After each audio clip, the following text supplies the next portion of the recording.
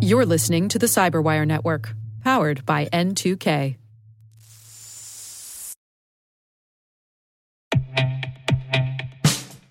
And now, a message from Cyberbit. Mastering cybersecurity is like mastering a sport. You build muscle memory through rigorous practice, then you train as a team to foster cohesion while operating under pressure. Like athletes, cybersecurity professionals thrive on hands-on simulation. But traditional courses, certifications, and open-source labs won't build you a winning team. You need Cyberbit. Cyberbit offers a hyper-realistic simulation environment for your SOC, IR, and C-suite to refine your skills, all using the market-leading SIMs, EDRs, firewalls, and WAFs they use every day. Cyberbit is offering Cyberwire listeners a free live-fire exercise. Sign up your team now at cyberbit.com/cyberwire.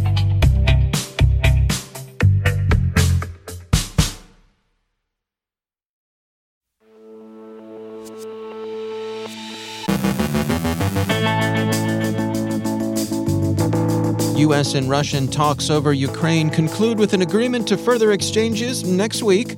Western governments continue to recommend vigilance against the threat of Russian cyber attacks against critical infrastructure. The U.S. Treasury Department sanctions 4 Ukrainian nationals for their work on behalf of Russia's FSB and its influence operations.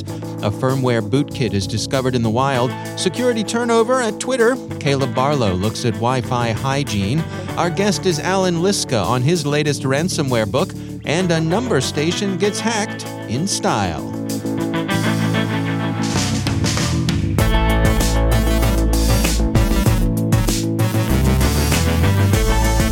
From the Cyberwire studios at Data Tribe, I'm Dave Bittner with your Cyberwire summary for Friday, January 21st, 2022.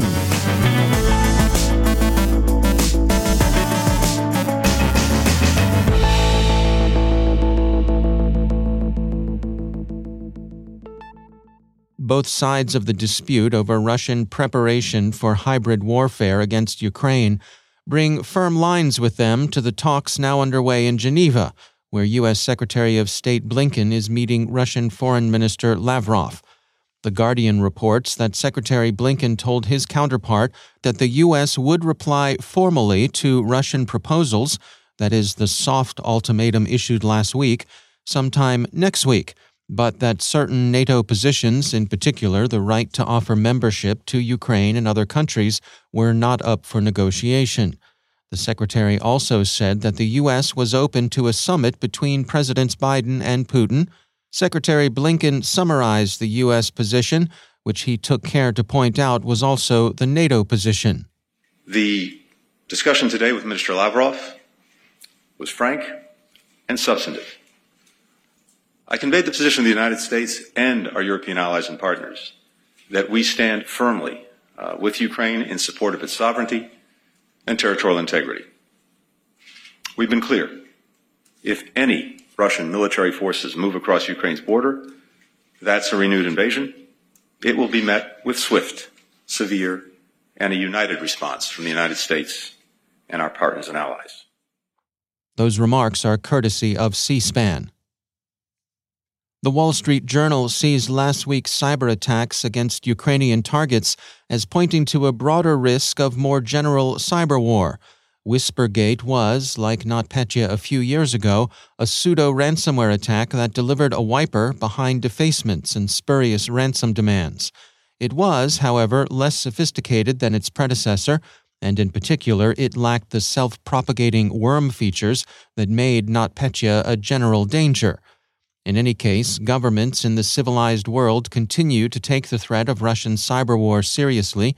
Canada's Communications Security Establishment Wednesday warned critical infrastructure operators, quote, to bolster their awareness of and protection against Russian state-sponsored cyber threats, end quote. The CSE cites earlier warnings by Britain's National Security Center and the U.S. Cybersecurity and Infrastructure Security Agency. Indeed, the specific recommendations all three organizations offer track one another closely. Ukraine has asked another one of the Five Eyes, Australia, for technical assistance to help defend it against cyber attack, the ABC reports. and Australia has said that it stands in solidarity with NATO in support of Ukrainian security. Security firm Mandiant has outlined the form it expects Russian cyber operations to assume. Quote, Russia and its allies will conduct cyber espionage, information operations, and disruptive cyber attacks during this crisis.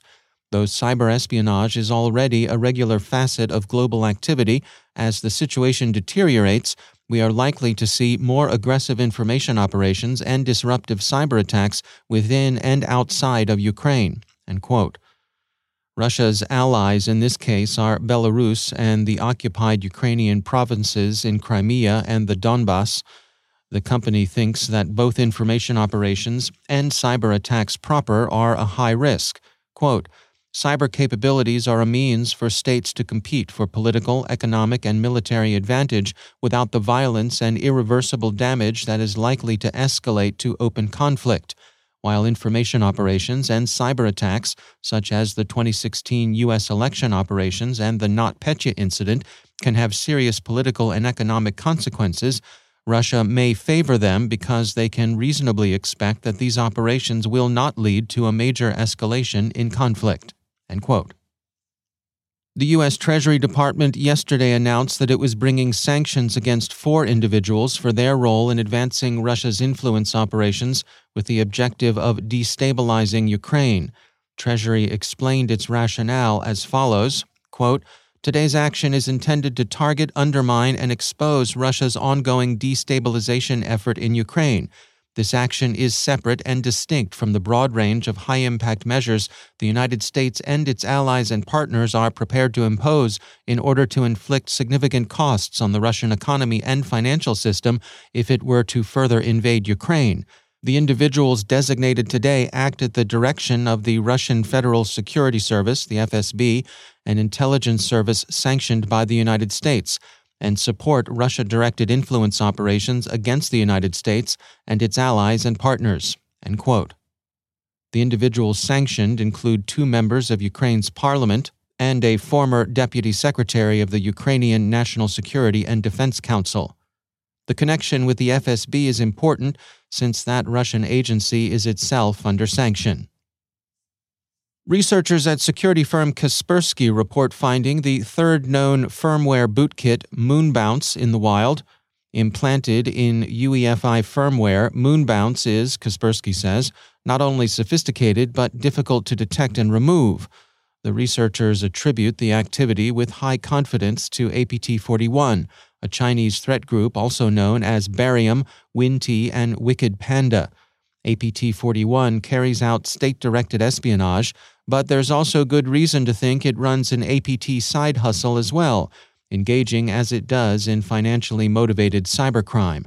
The U.S. FBI has had 5 members of APT-41 on its wanted list since 2019. Forensic News reports that U.S. officials are concerned that the Russian company Infotex has maintained a business presence in the U.S., despite its place on the Commerce Department's entity list.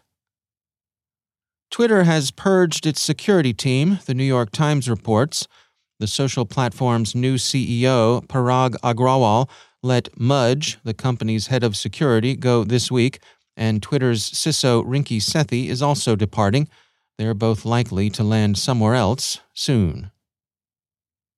CISA issued 4 industrial control system advisories yesterday. Such advisories are always worth a look, and especially right now, with the civilized world very much on the alert for cyber attacks against critical infrastructure. And hey everybody, let's think a little about spycraft, electronic warfare, and popular music. Some pirate radio station has hacked into the Russian number station UVB-76, a Cold War relic, still active, that for decades has broadcast numbers and beeps in support of espionage operations.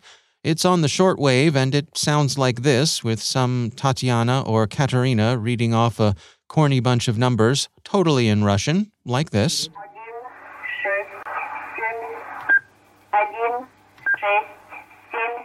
So, of course, the pirates also put up a bunch of predictable internet-inspired memes. which, when you think about it, is really okay in its own way too, because the noise they put up through their SDR drew a troll face when you ran it through the Spectrum Analyzer. But Vice says the hackers also chose to replace some of the dull beep and number feed with Gangnam Style. Oppan Gangnam Style. Gangnam Style. So props to the pirates for acting like a bunch of internet delinquents and K-pop hotheads. As an exercise in jamming, it's pretty good, like the way the opposing force at the National Training Center used to jam the Blue Force tactical nets with California Dreamin', because nothing says a Guard's motorized rifle division is on the move into your AO better than the Mamas and the Papas. So well done, pirates. Not actually that we approve of this sort of thing, but on the other hand, you've got to admire their style, especially when it's Gangnam Style.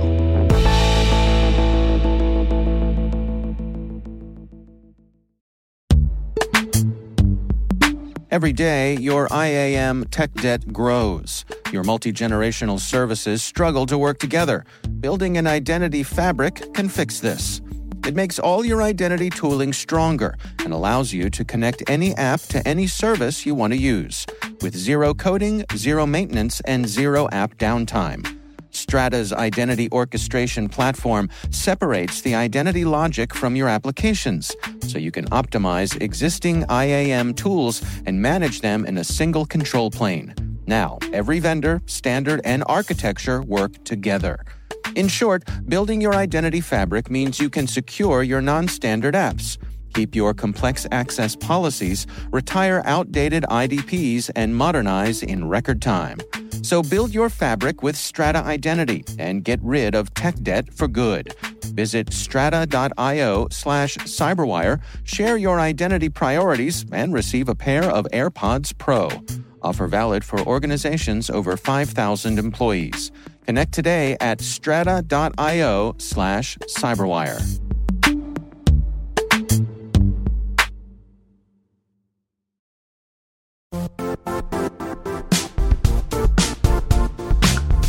The IT world used to be simpler. You only had to secure and manage environments that you controlled. Then came new technologies and new ways to work. Now, employees, apps, and networks are everywhere.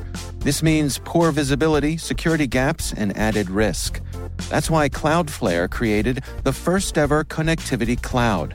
Visit cloudflare.com to protect your business everywhere you do business.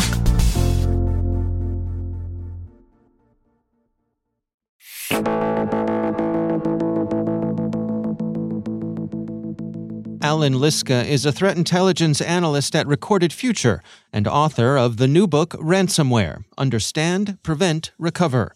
I spoke with Alan Liska over on the Recorded Future podcast about the book, and we've got an excerpt from that conversation here. I co-authored the book with Tim Gallo back in 2016, and the ransomware kind of market has changed a lot since 2016. And ransomware attacks have changed dramatically. Some of the defenses that are needed have changed. Two really big things are big game hunting. So instead of, when I wrote in 2016 or when we wrote in 2016, ransomware was single machine, encrypt that machine, and then you're done. It was still a big problem for organizations because they were getting hit a lot. So those single machines kind of added up. Whereas today, it's encrypting thousands of machines at the same time. And of course, with that comes a much more hefty ransom involved. And then there's also the idea of that extra extortion, the double and triple extortion of leaking files, which wasn't the case. And I'll also throw in ransomware as a service has made it a lot easier for anybody to kind of get into the ransomware game. Whereas in 2016, you had to have some level of technical skills. Not much, but you had to have some. Now, really, there's handbooks, there's guides that are available. Ransomware actors brag about how easy their ransomware is to install once you get in the network. And so that really does make a big difference. Yeah, it strikes me how much this vertical, I guess we could call it, has really professionalized itself. That it's not just the kids in the in the AV club who are doing this. I mean, these are serious organizations. Right, absolutely. I mean, when we talk about the growth of ransomware, it's not just that ransomware itself has gotten bigger, but the ransomware Inc., if you will, has gotten bigger. And that, now you have ransomware groups that hire professional negotiators. Well, not professional. They hire at least English-speaking negotiators, let's say that. They hire developers to build out their ransomware. They hire initial access brokers to gain that first footing, and then buy the access from them. So there's this whole sort of set of cottage industries that have sprung up in support of ransomware. And part of that is just because ransomware makes so much money. Right now, outside of possibly business email compromise, ransomware is the most profitable, by far, cybercriminal activity. So what has changed then in this updated book in terms of your recommended approaches for people to prevent this and deal with it if they do find themselves falling victim to it? It's funny because some of the things just haven't changed. People just haven't started doing them yet. So, some of the things like you need better asset management, you need better vulnerability management, right? That's kind of, we've been, you've been doing this for a long time. I've been doing this for a long time. We've been saying that for 20 plus years. That still is kind of needs to be done. Network segmentation, that was in the first book, and that's still highly recommended now, even more so with, mass deployment of ransomware. Some of the things that are different, though, really focusing on improving your incident response and disaster recovery plans. So, before, your incident response was on a single machine, right? So you can have kind of a loose-based incident response or a loose-based disaster recovery because you were only recovering for one thing. So if it wasn't fully up to date or whatever, it wasn't the end of the world. Now you need an updated incident response plan and disaster recovery plan because you need to take into account the fact that you're not down one machine, but you're down 1,000 machines. And how are you going to respond? How are you going to get services back online? How are you going to prioritize that? Especially when once it happens, every other part of your organization is going to tell you that they need to be a top priority. So you need to have that in advance. Ransomware negotiators weren't a thing when we wrote the last book. So discussing when you need to hire a ransomware negotiator, and if you're going to have to pay the ransom, why it's so important to have a good ransomware negotiator in there instead of trying to do it yourself. Double, triple, quadruple extortion wasn't a thing. How to prepare for that? How to handle the fact that you're going to have a whole lot of bad news coming your way, possibly for weeks or months at a time, depending on, whether you pay the ransom and how long the ransomware actor kind of strings out the release of files. And then, really, there's a whole chapter dedicated to protecting your domain controller because that wasn't as big a deal. When they're landing on a single machine, not as big of a deal to have to worry about them getting credentials and getting to the domain controller, but now that's kind of critical to any ransomware operation, so it has to be critical to any ransomware defense. That's Alan Liska from Recorded Future. The book is Ransomware: Understand, Prevent, Recover. You can hear my complete interview with Alan on the Recorded Future podcast.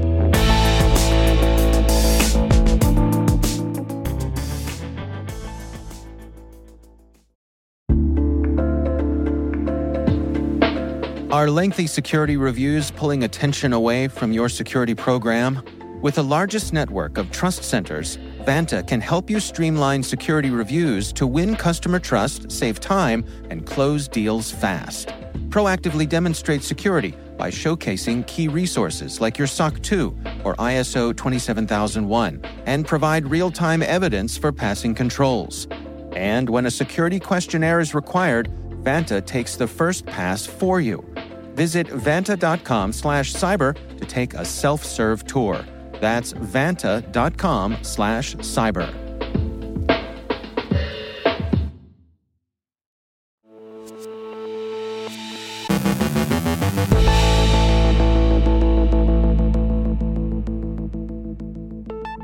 And I'm pleased to be joined once again by Caleb Barlow. Caleb, it is always great to have you back on the show.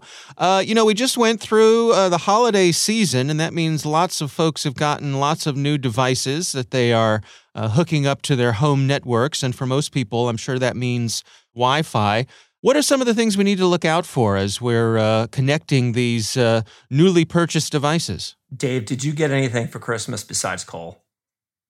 Did you get those cool Apple or Google devices you were after? I got some N95 masks. I got a new toothbrush. You've been a bad boy, Dave. It was we called it the loosey-goosey Christmas this year. So I cannot say that I got any fancy electronic devices this year. No. Well, I know you have kids of similar age to mine. Yes, and if your home network is anything like mine, it's totally out of control in COVID time. So every kid in the neighborhood is connected to my network, every visitor and every device. And I swear, if a 14-year-old shows up at my house, they've got a watch, they've got a phone, they've got 4 other devices, and they need Wi-Fi when they come to the door because it's more important than food. But the bigger problem is many of these things, old appliances, friends that aren't friends anymore, they are still connected to your network, right? And this includes everything from my Sub-Zero refrigerator is connected to my network. Why, I don't completely understand. If you leave the door open, it sends you an alert, which is kind of cool, right? Okay. That's useful. The alarm system, lighting, who knows what else. But the problem here is you don't know the inventory of what's connected in your house. And more importantly, you don't have any idea of what's old, unpatched, and no longer needed. So let's talk about a way to clean this up, Dave. Okay. So this kind of fits into New Year's resolutions, right up there with change the batteries on your fire alarm.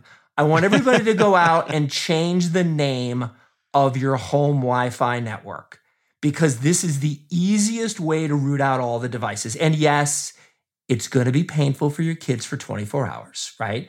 So add devices back in as you find them. If your router allows you to do it, you can figure out, the few things you've got that are hardwired, but refresh it clean and make sure everything is updated and patched as you add it back onto your Wi-Fi network.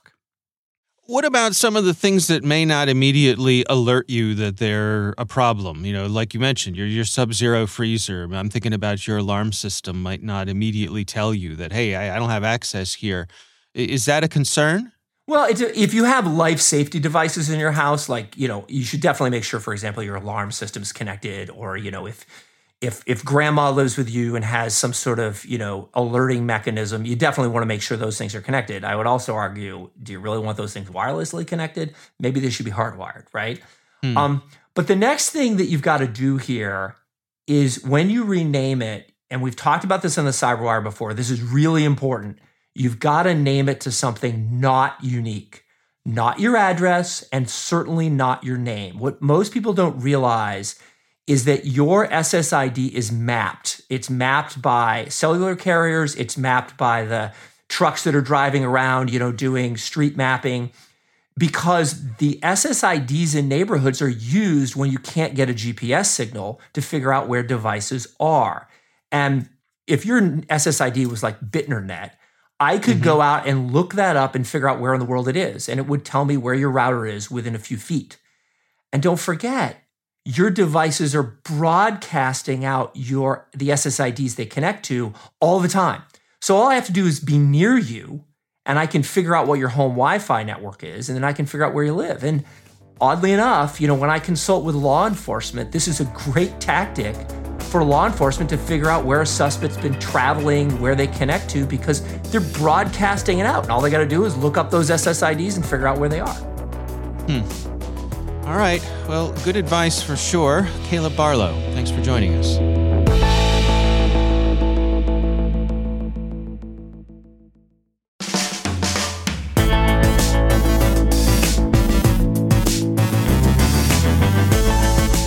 And that's the CyberWire. For links to all of today's stories, check out our daily briefing at thecyberwire.com. Be sure to check out Research Saturday and my conversation with Rob Boyce from Accenture Security. We'll be discussing his joint research with Prevalian titled Who Are the Latest Targets of Cyber Group Lyceum? That's Research Saturday. Check it out. The CyberWire podcast is proudly produced in Maryland out of the startup studios of Data Tribe, where they're co-building the next generation of cybersecurity teams and technologies. Our amazing CyberWire team is Elliot Peltzman, Trey Hester, Brandon Karp, Eliana White, Peru Prakash, Justin Sabi, Tim Nodar, Joe Kerrigan, Carol Terrio, Ben Yellen, Nick Valecki, Gina Johnson, Bennett Moe, Chris Russell, John Petrick, Jennifer Iben, Rick Howard, Peter Kilpie, and I'm Dave Bittner. Thanks for listening. We'll see you back here next week.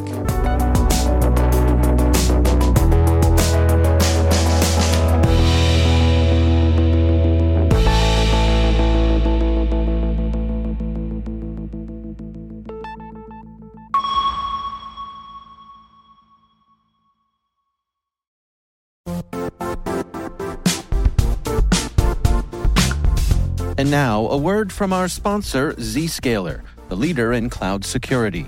Cyber attackers are using AI in creative ways to compromise users and breach organizations. In a security landscape where you must fight AI with AI, the best AI protection comes from having the best data. Zscaler has extended its Zero Trust architecture with powerful AI engines that are trained and tuned by 500 trillion daily signals. Learn more about Zscaler Zero Trust Plus AI to prevent ransomware and AI attacks. Experience your world secured. Visit zscaler.com/zerotrustai.